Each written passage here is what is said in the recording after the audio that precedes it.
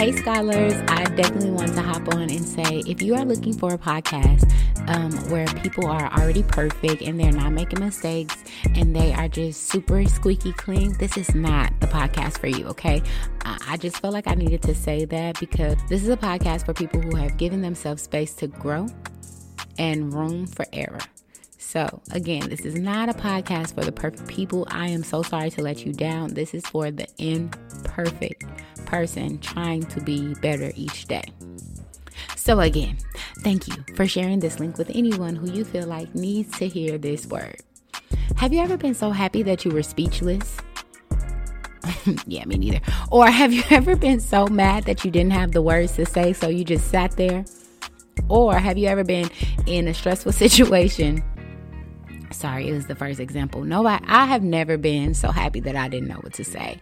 And maybe that's a sad thing, but don't feel sad for me because I haven't been that happy yet, okay? Period. Or have you ever been in such a stressful situation, but you didn't get mad and it scared you and those around you because you knew you could take it from 0 to 100 real quick?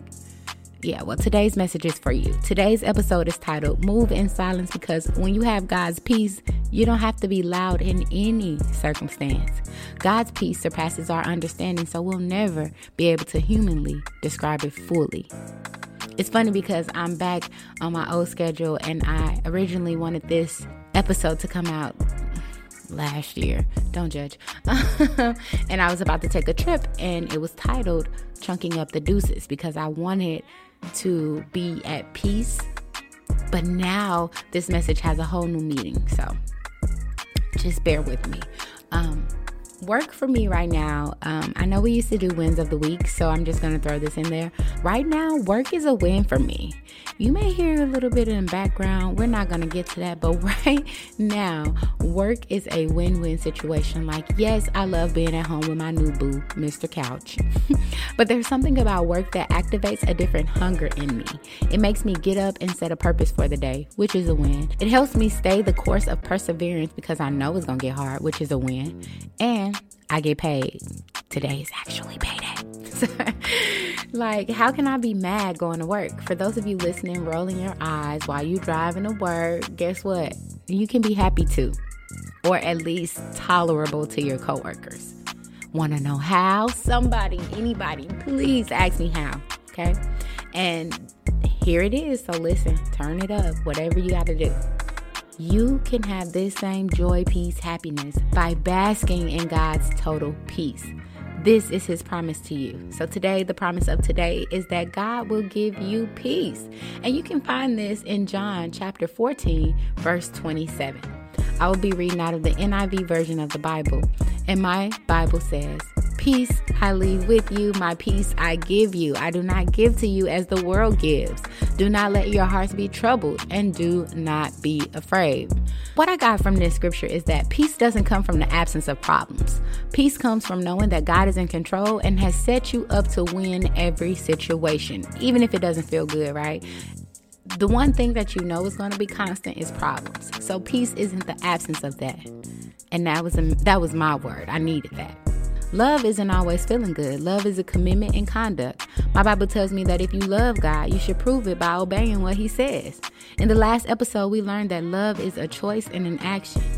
My Bible tells me that God's peace is different from the world's peace. It doesn't always look or feel good, just like God's love is different from the world's love. No one wants peace that doesn't feel good, right? We want to know when something is happening, why, and when we don't, we feel like our faith is compromised. Like, can I really trust what I don't know? My Bible reminds me that we don't need to know the future to have faith in God, but we must have faith in God to be secure about our future. My Bible is a little bit gangster than y'all Bible too, so it also told me to move in silence. Okay, told me, let's establish now that everyone doesn't need to know everything about you. The disciples still wanted Jesus to be boastful and to show others how powerful he is.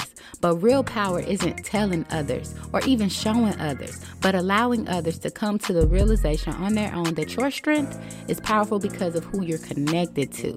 You're connected to the source, baby. So when you begin to worry, turn to God in prayer, like I mentioned in the last episode, because you cannot worry and trust God. You have to pick a side, The counselor is here to help us with understanding God's word. And if you didn't know, the counselor is the Holy Spirit.